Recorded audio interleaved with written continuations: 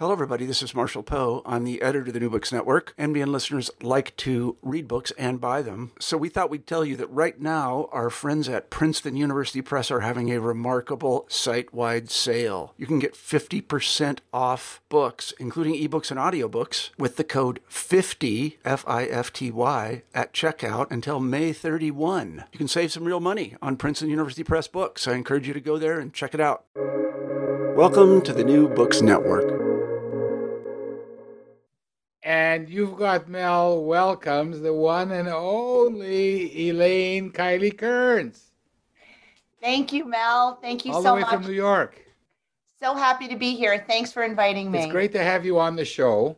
And no, you are an incredible force in the whole world of children's writing.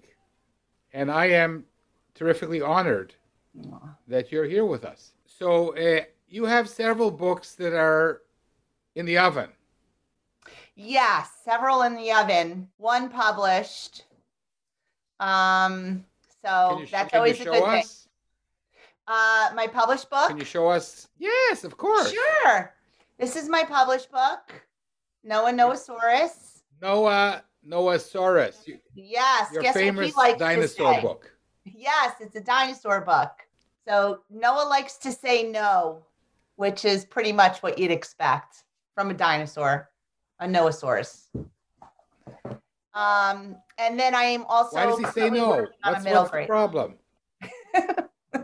We all like to say no, right? 1 second, Elaine. Before you go to the, now hold on. I want you to show a couple of double spreads from the book. Okay. And tell us who published it and.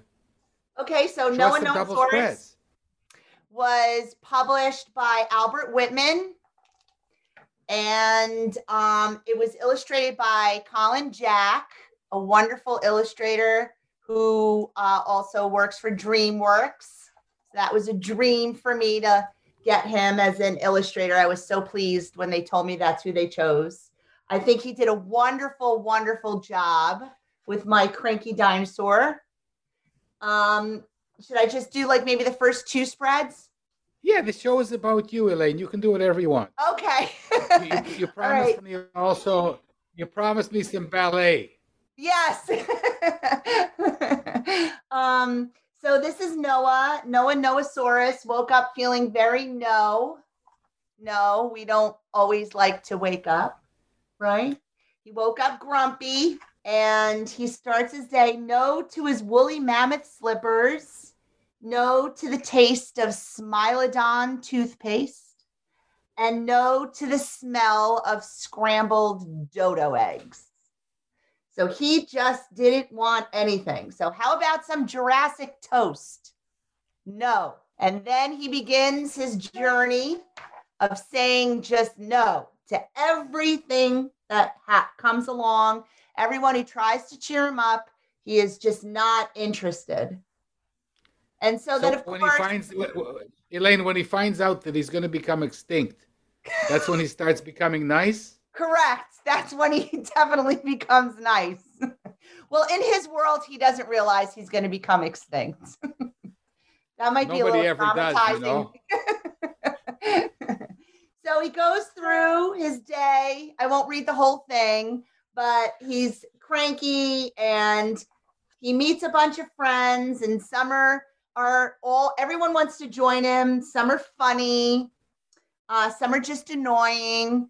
And then through a series of events, he ends up getting into a better mood.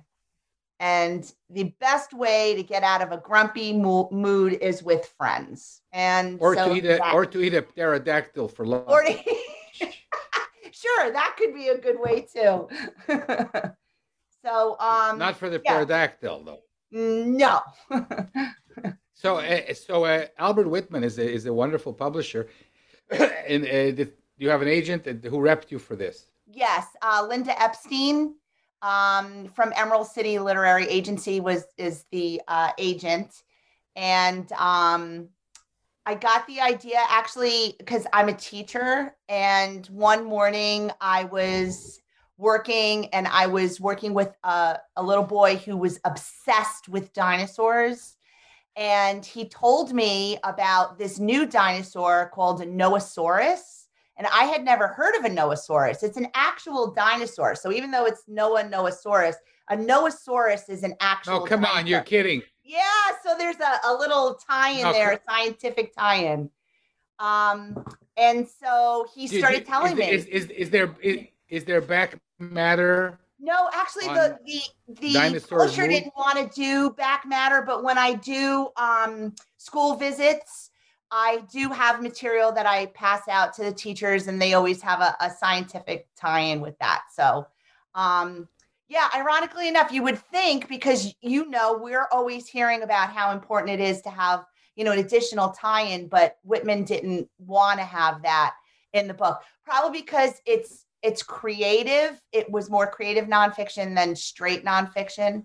But anyway, it is fun. It's a fun fact when you're doing school visits, because everyone has the same reaction. Like, you're kidding me. It's an actual dinosaur. And it actually looks very close, very small little dinosaur. It wasn't. I thought it was just my reaction. No, everyone kind of has the same reaction. So it's a lot of fun. And the kids that love dinosaurs always love, and they always send me letters saying they looked it up and it was true. It is a real dinosaur. So it was fun. So I have to credit this little boy for giving me the idea, because I had been playing with, I had a draft or several drafts of manuscripts that were using No, because one of my favorite picture books, very simple, is No David by David Shannon. So I love the idea, because no is such a typical toddler, phrase. They don't want to hear yes. They just want to say no. So, so that's how the book actually, came to be, was from a little first grader. That's no, it's wonderful, and for me, it's not. It's fiction, right? Yes, it's fiction. I mean, except for the fact that there were dinosaurs. But if you write a story about a dog, people aren't going to say it's informative fiction. Correct. Because, right. So this is really, really exciting, and that puts you in this class of really published authors, which I keep telling people are one in many thousands. Mm-hmm. And you are there. Now take us back to the beginning, to the very beginning. The very beginning. You don't sound like you're from New York originally. Yeah, I live in New York, born and raised in New York, actually born in Manhattan, and then moved, really? shortly thereafter, when after I was born, my parents moved to Irvington, New York. And then we went from Irvington I live in Patterson now with my family, my husband and my children. I have always wanted to write picture books and children's books, novels, but it's at least back, I graduated from college in the 90s. So back then it wasn't really something that you studied to become. It was something that you did if you were interested in it. Now they have MFA programs and there's tracks to do. I never did any of that. I have a master's in education, so education's my field. I was a teacher for many, many years. What's that? Hold on. A teacher of what to whom? Elementary school, K through 8. English. Teaching what? English literature? Yeah, English. Yeah, literature. That's wonderful.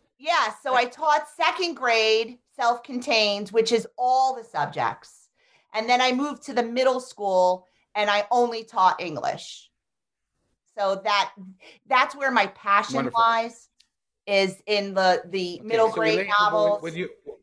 When you're writing a picture book, okay, you prefer picture book or middle grade? Which is it? I have to say it's an equal love. It's just two different, very different. It's like trying to choose which child you love the most. They're both unique in their own way. And what I enjoy actually is going back and forth.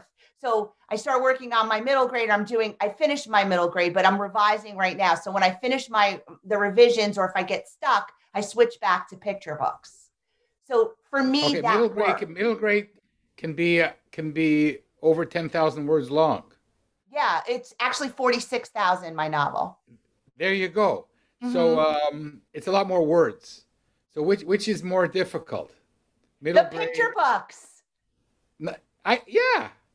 The picture books by far are the most Yeah, difficult. listen, everybody. Writing a good picture book is a bitch. It's like Yes, it takes it is. years. It's not like you wake up in the morning and say, "Oh, I had an idea, about a mushroom who wanted to be king of the Zulus." It takes a little bit more work. Yes, because where So I let's go have back now to it. Yeah, go ahead. um I struggle when I write, I struggle with show don't tell. I'm very descriptive and I love describing things. And that is, you cannot do that in picture books because 50% of what you're doing is shown through the illustrations. So you can't do that, but you can do that in middle grade. So I find middle grade to be more freeing in that sense, although the narrative arc is a little bit harder to master because you're doing it over longer, many more pages, and it needs to hit different beats. Whereas with the picture books, you kind of can figure out your beats much faster. But they're both equally challenging. But I'd have to say, if you pushed me to choose which one was more difficult, by far, I'd say the picture books. I think as somebody who's written like all his life, but science stuff mostly. Getting a good picture book story is really, really difficult, and I tell people that it can be 50 or 100 revisions, Oh, but easy. it can, and I keep all my revisions, Yeah. and I'm not where you are. I'm still looking for an agent and so on. But it is a lot of work. But as Mhm. long as you enjoy it, it's okay. Writing is only for masochists. Yes, absolutely. Absolutely. You have together with Sylvia Lou an amazing Facebook group of 11,000 masochistic writers. Almost 12,000. I want to go back. I didn't look for 2 days. Yeah, Two we days just ago it was realized 11,000. Yeah, we just realized this morning that we're 12 away from 12,000. So we're giving away a great big package of books in a raffle copter to celebrate. But we just realized it this morning, actually last night. That's wonderful. So we'll get there in a moment. Um, Start at the very beginning. What do you like as a little child? Um, are you like my theory? Are you stuck at a certain age? Do you write to a 5-year-old Elaine? What's your unfinished business? I'm going to open the internet door and you talk. Okay. I have, I consider myself an introvert extrovert. Um, I love people. I love being with people, but then I also really love my quiet downtime. As a child, I was probably like most authors, really big on reading. I love to read to escape. I'm the oldest of three, two boys below me. We're steps. So we're like, there's not even a year between myself and my second brother. And then there's a year between him and my other brother. So we grew up very close, but being very close can also make you want like to have your own little space. Um, I was, a good student, I, not a troubled kid at all, probably just very vanilla, just bland. Um, and then I'd say I always wanted to write picture books. I thought about it, but it wasn't practical. Couldn't really make a lot of money. I knew enough that it was kind of a difficult thing to break into. And then I had my own children, which happens a lot. And then suddenly I fell in love with them again. And I said, oh, I really would love to do this. And I was home.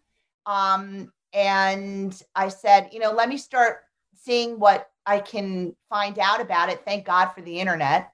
So, because you can do a lot of your own research.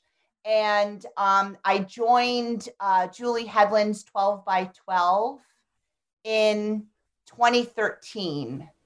And I met Sylvia and Teresa and Renee Latulippe and Yvonne Mess and Victoria Richardson Warnick. And we became, just randomly, it was one of those, like, I'm looking for a critique group. We just posted it. And these were the people that responded. So we started our critique group.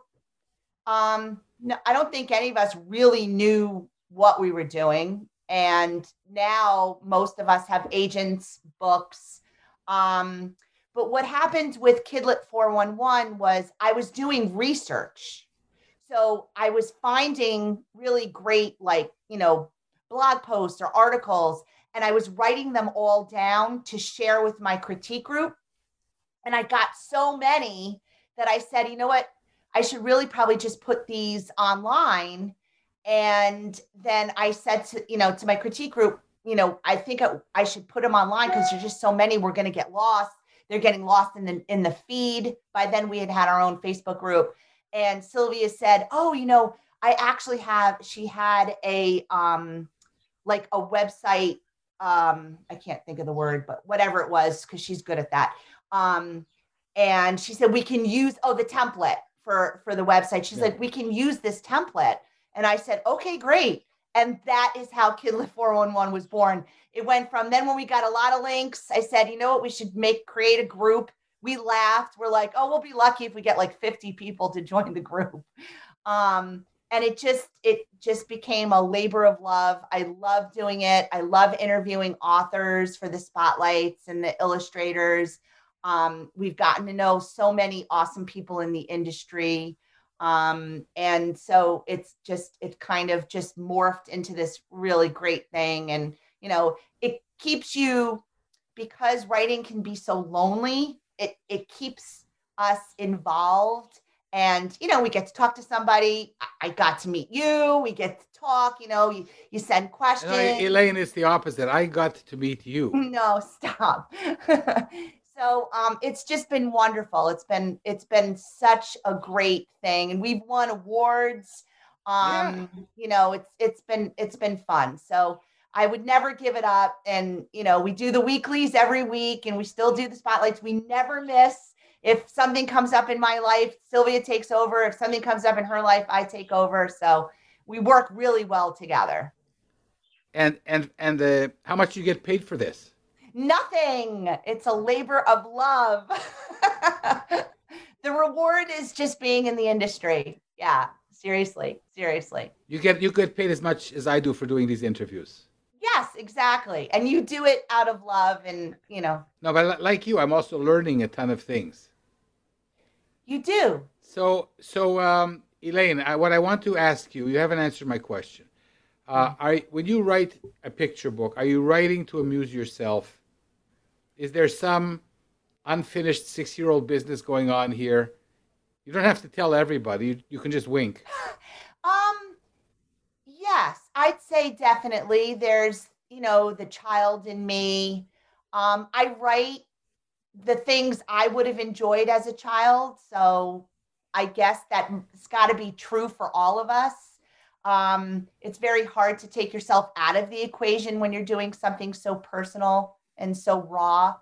I happen to really like funny. I love funny and jokes and silliness and music and all of that. So that's kind of what I gravitate towards.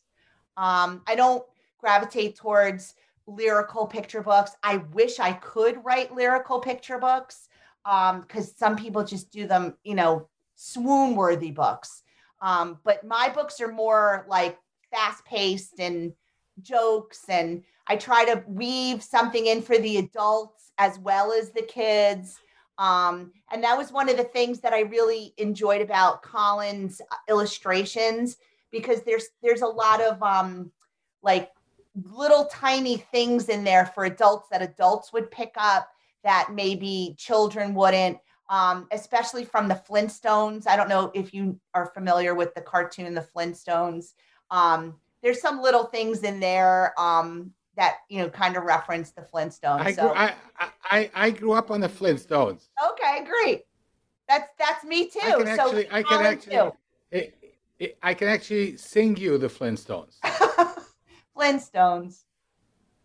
Okay, go ahead. Flintstones, meet the Flintstones. They're the modern Stone Age family. From the Town of town of Bedrock. Bedrock, they're a place right out of Missouri. Perfect. Yay. So, are you still a teacher? Like you juggle all these things together: writing, teaching, kids. You have pets. I have pets. I have children that are in school virtually because of the whole pandemic. And no, I'm not teaching right now. I'm home. I've been home now for probably since right before my book came out. So that last school year I finished up. It was a lot because when I was writing and trying to get published in a book deal, I was getting up at 4 a.m. to write so I could get about 2 hours in before everybody got up in the house. And then I went to work. After like 2 years of doing that, it really burned me out. So now I'm just home. Thankfully, I'm able to stay home. So So, you have picked a good year not to be teaching. yes. Yes. So do you think you'll go back to teaching, or your dream now is to be full time in writing? Yeah, my dream now is just to be full time in writing. I want to sell this middle grade novel. That would be really great. I'd like to sell my other picture books. That would be really great. Everything's very slow right now, like we discussed yesterday. Even I think even a little bit slower than usual. But I agree. You know what Harold had said, that it's probably they're dealing with projects that need to be out now versus projects that maybe in a year or two will come out. Yeah. But Elaine, let's tell the truth here. Agent thousands of queries a year. Each of them sees thousands of queries a year. thousands of queries a year. Yep. Yeah, and they take on a couple of new clients a year. Mm-hmm. Publishers print the traditional ones, a few hundred books a year. Mm-hmm. And you have all of these established writers, mm-hmm. like yourself now, mm-hmm. who have one book out, and like the alligator or crocodile in Peter Pan, mm-hmm. are hungry for another piece of action. Yep. So the competition is crazy. It is. It's fierce. It really is.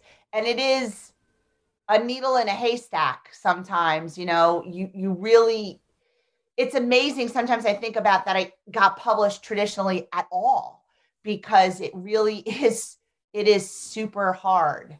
But at the same time, you can't think about it like that, because that will, you know, I'm a big believer in manifestation, and you don't want to get into that mindset. It really is what? You want to just keep thinking that it's going to happen to you. You're going to be next, Mel. You're going to be next. I'm telling you, it's going to happen.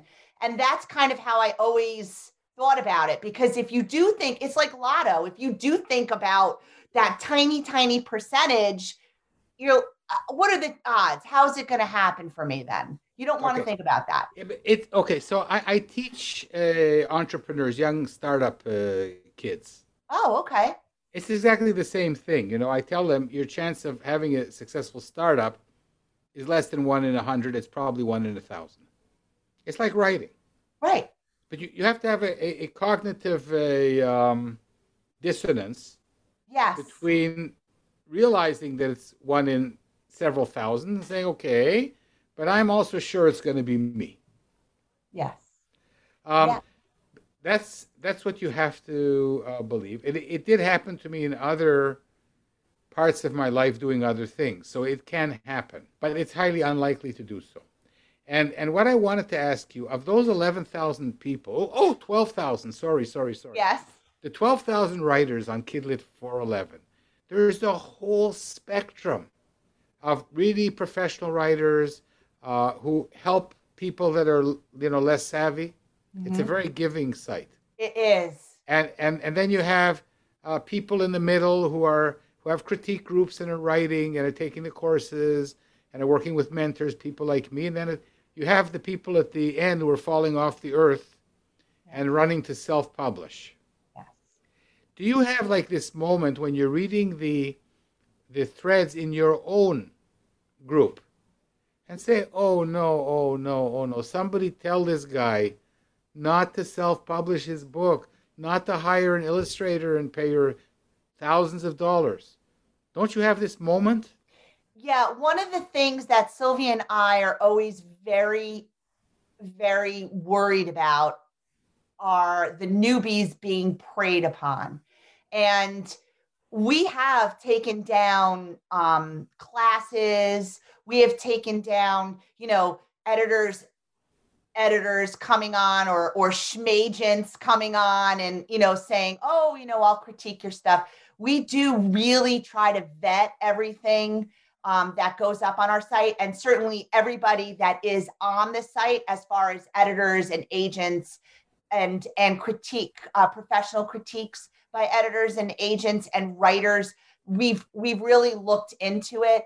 And not just me and Sylvia, like we'll say to them before we put it on the site, we need 5 people to tell us, privately, send us an email saying that they got a good critique. I don't want a recommendation from that writer or say the person that's looking for the critiques. I don't want you forwarding me 5 things. I want them forwarding it to us privately. Because, who's going to say, oh, your critique was terrible or, to the person.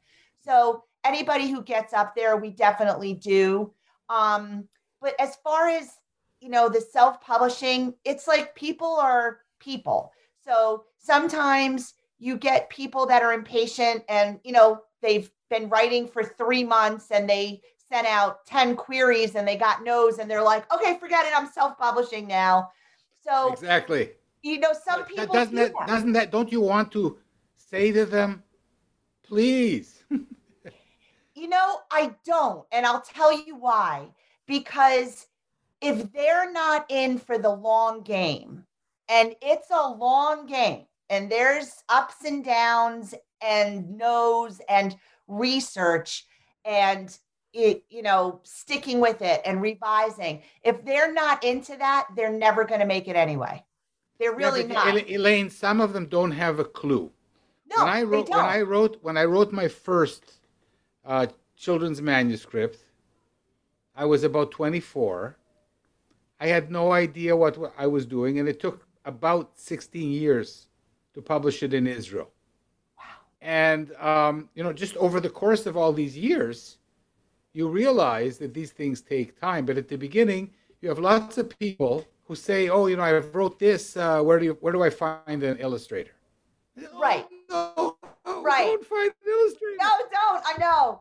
Or even worse, you'll have somebody say to you, I had somebody recently send me a private message and they were like, oh, hey, I've been writing a picture book about, she was a teacher about my class. And so I'm ready to publish it. So how did you find your illustrator? Like, did you have to pay him a lot of money? And I'm like, wait, somebody like that clearly hasn't even just Googled, like, what do you do to get your... But Elaine, here's the thing. I can vouch as somebody who's made all the mistakes in the business.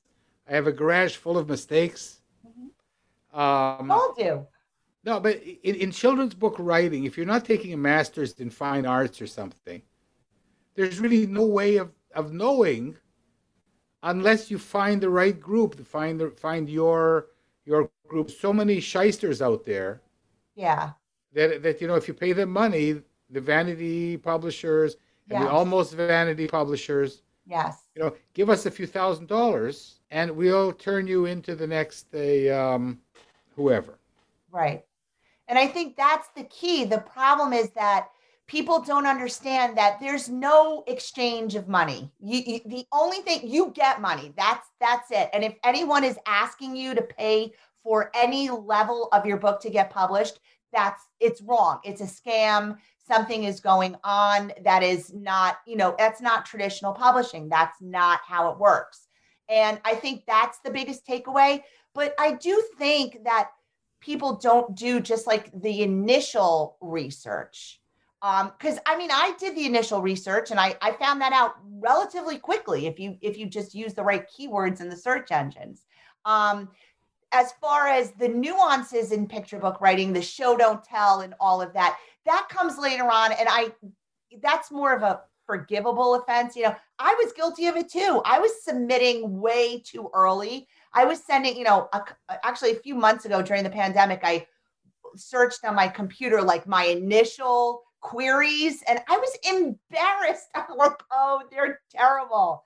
But it's something we all do. It's a learning curve. And the longer you're in it, the more you learn. And, you know, we're always just worried. To go back to your question, Sylvia and I are more worried that someone would get taken. And it, you know, that's why I think the wonderful thing about Kill It 411 is that, you know, there's people like Harold Underdown and Emma Dryden that are these wonderful, you know, people with all of this knowledge, and they will comment, you know, they'll jump on, and that's the stuff that is just, it's wonderful. It really, it makes it such a great community because, you know, I can't be on Facebook all day long because I got to write, and Sylvia too. And, you know, all of you, it's not even just them. It's so many people will jump on. So many authors will be like, oh no, don't do that. Or if a new author's like, oh, I just got accepted from this publishing company. Has anyone ever heard of them? And it turns out to be somebody that you're like, oh no, don't do it. You know, people are very gentle about letting the person know, or saying like, oh, you need to look up this, or here's a link to what I found. So I think that makes the community almost protected. Like we look out for each other, you know, we look out for the people that are just starting out. And because people looked out for us when we were first starting out. So I think that's really one of the great things about it. For sure. I have to say, frankly, that a couple of friends, they do advertise their courses on the in the group. Yep. And they do charge money for it. And sometimes there's a little bit of hype because Elaine, you know, I teach beginners. Yep. And I tell them the only thing I can do is help you become better. It's like you say, it's a crapshoot. It's 1 in 5,000. How can I take money from you and say I'm going to make you a traditionally published author? Right. It's not going to happen. Well, I don't think we don't advertise people that you don't advertise claim that. Yeah. Sometimes people post, but sometimes they do. We try to take those down right away because that is not the truth. The only way to up your odds of getting published in this business is by doing the work. I mean, it's true. That's what they all say. You have to do the work, because out of the 12,000 people that are in the group, there's probably only 1,000 people actually doing work, doing it every single day, researching, revising, getting critiques, getting professional critiques, you know, that, and it's a muscle. You have to exercise that muscle, and you can't just write and then go, I want to be published, end of story. You know, you also can't just do that by taking class. I've taken so many classes I have taken. And, you know, what I find now, and I'm sure you're probably in this position, whereas I would like to find a class for people that are a little bit further along in the process, that not necessarily have an agent, but know the basics of picture books, and, you know what to look for, and know show don't tell, and know narrative arc, and know all those things, and opening lines, and, you know, full circle, or the fourth wall. Like if I say anything to you about picture books, you go, yeah, I know that. That's what I would like. I would like that. I do get that at the SCBWI conferences, the breakouts, which are great. But, you know, the pandemic has killed so much of that. It's been a shame.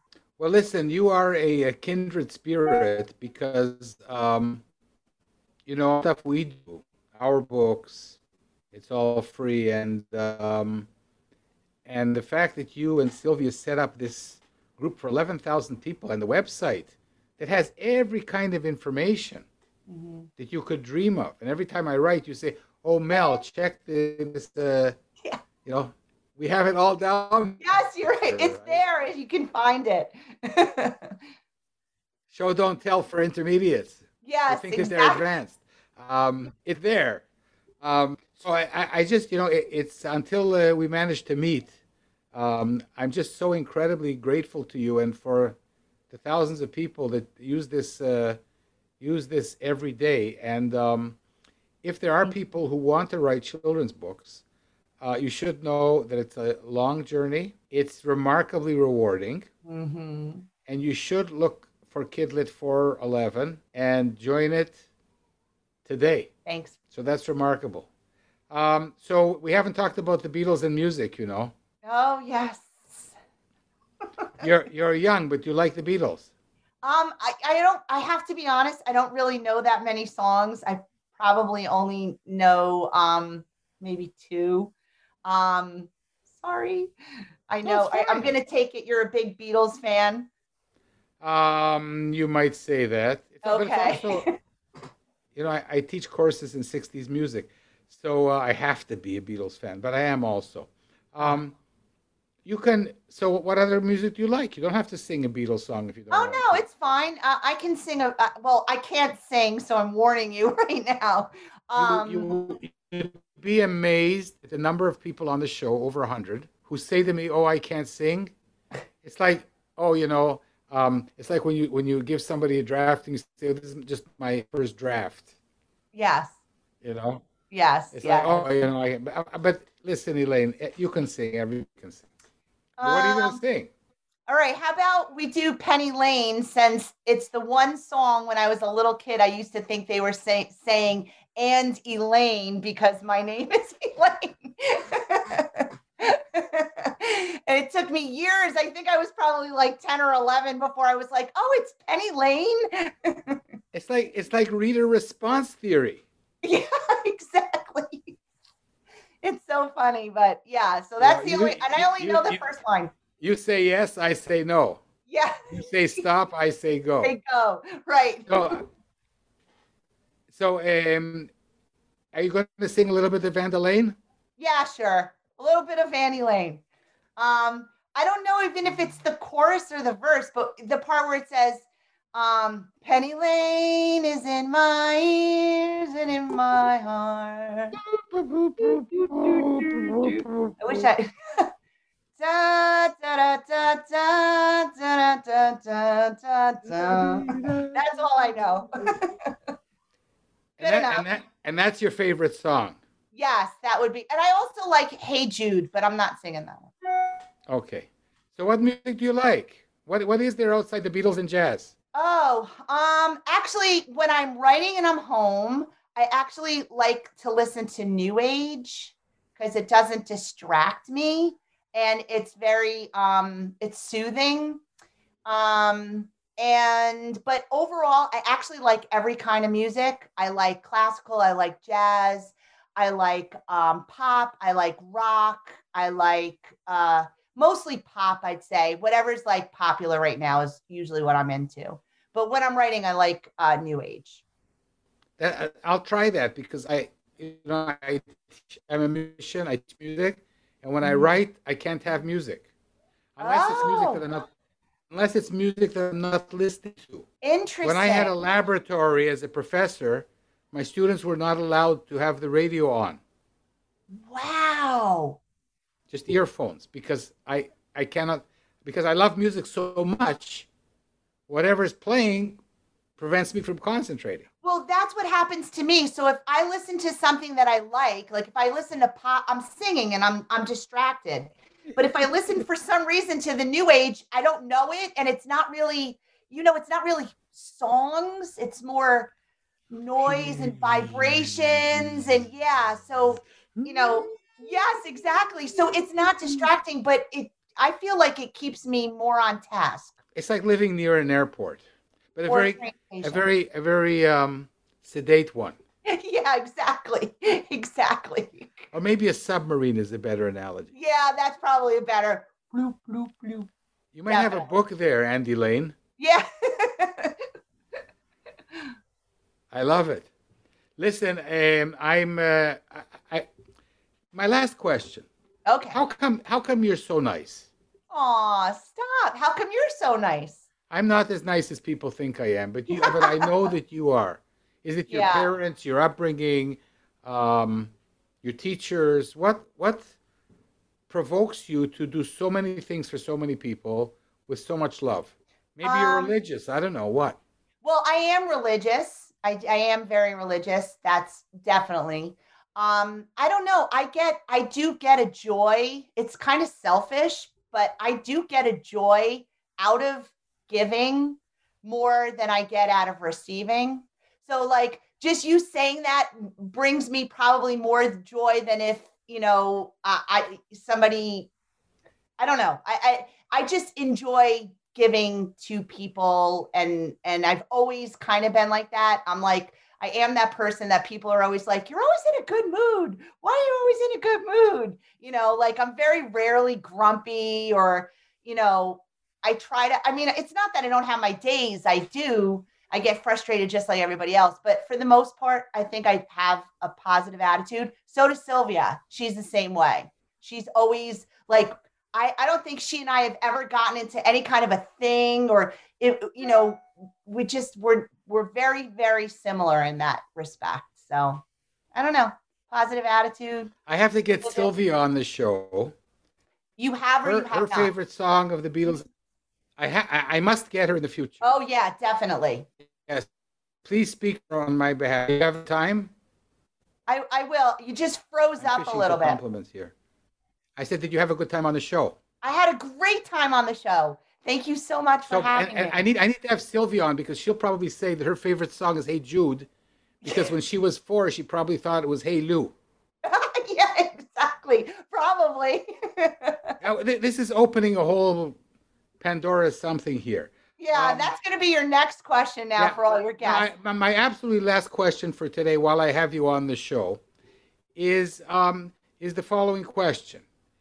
What do you say to people when they say, shouldn't you be making money for Kids at 411? People say to me, why is our books losing money? What kind of entrepreneur? I say, well, we're giving something to the community. And if we ever make money, that's nice. But people make fun of me for that. They don't make fun of you? Yes, they do. We could monetize it, but I think it would take away some of the magic if we did. Also, the information that we provide is out there. We're just organizing it in one place. It's not like we're creating content. I mean, we created the group and whatnot, but the content we curate it from the internet and we put it in one spot. So it feels a little bit different than if you're making up something from scratch or, we're writing all the art like Harold writes all his articles and everything that's on there. Even though he doesn't charge for that either. So I don't know. I just feel like it would take away the magic and we get more joy out of leaving it the way it is. Harold is a magical human being. Yes, he is. And I found him through your marvelous group.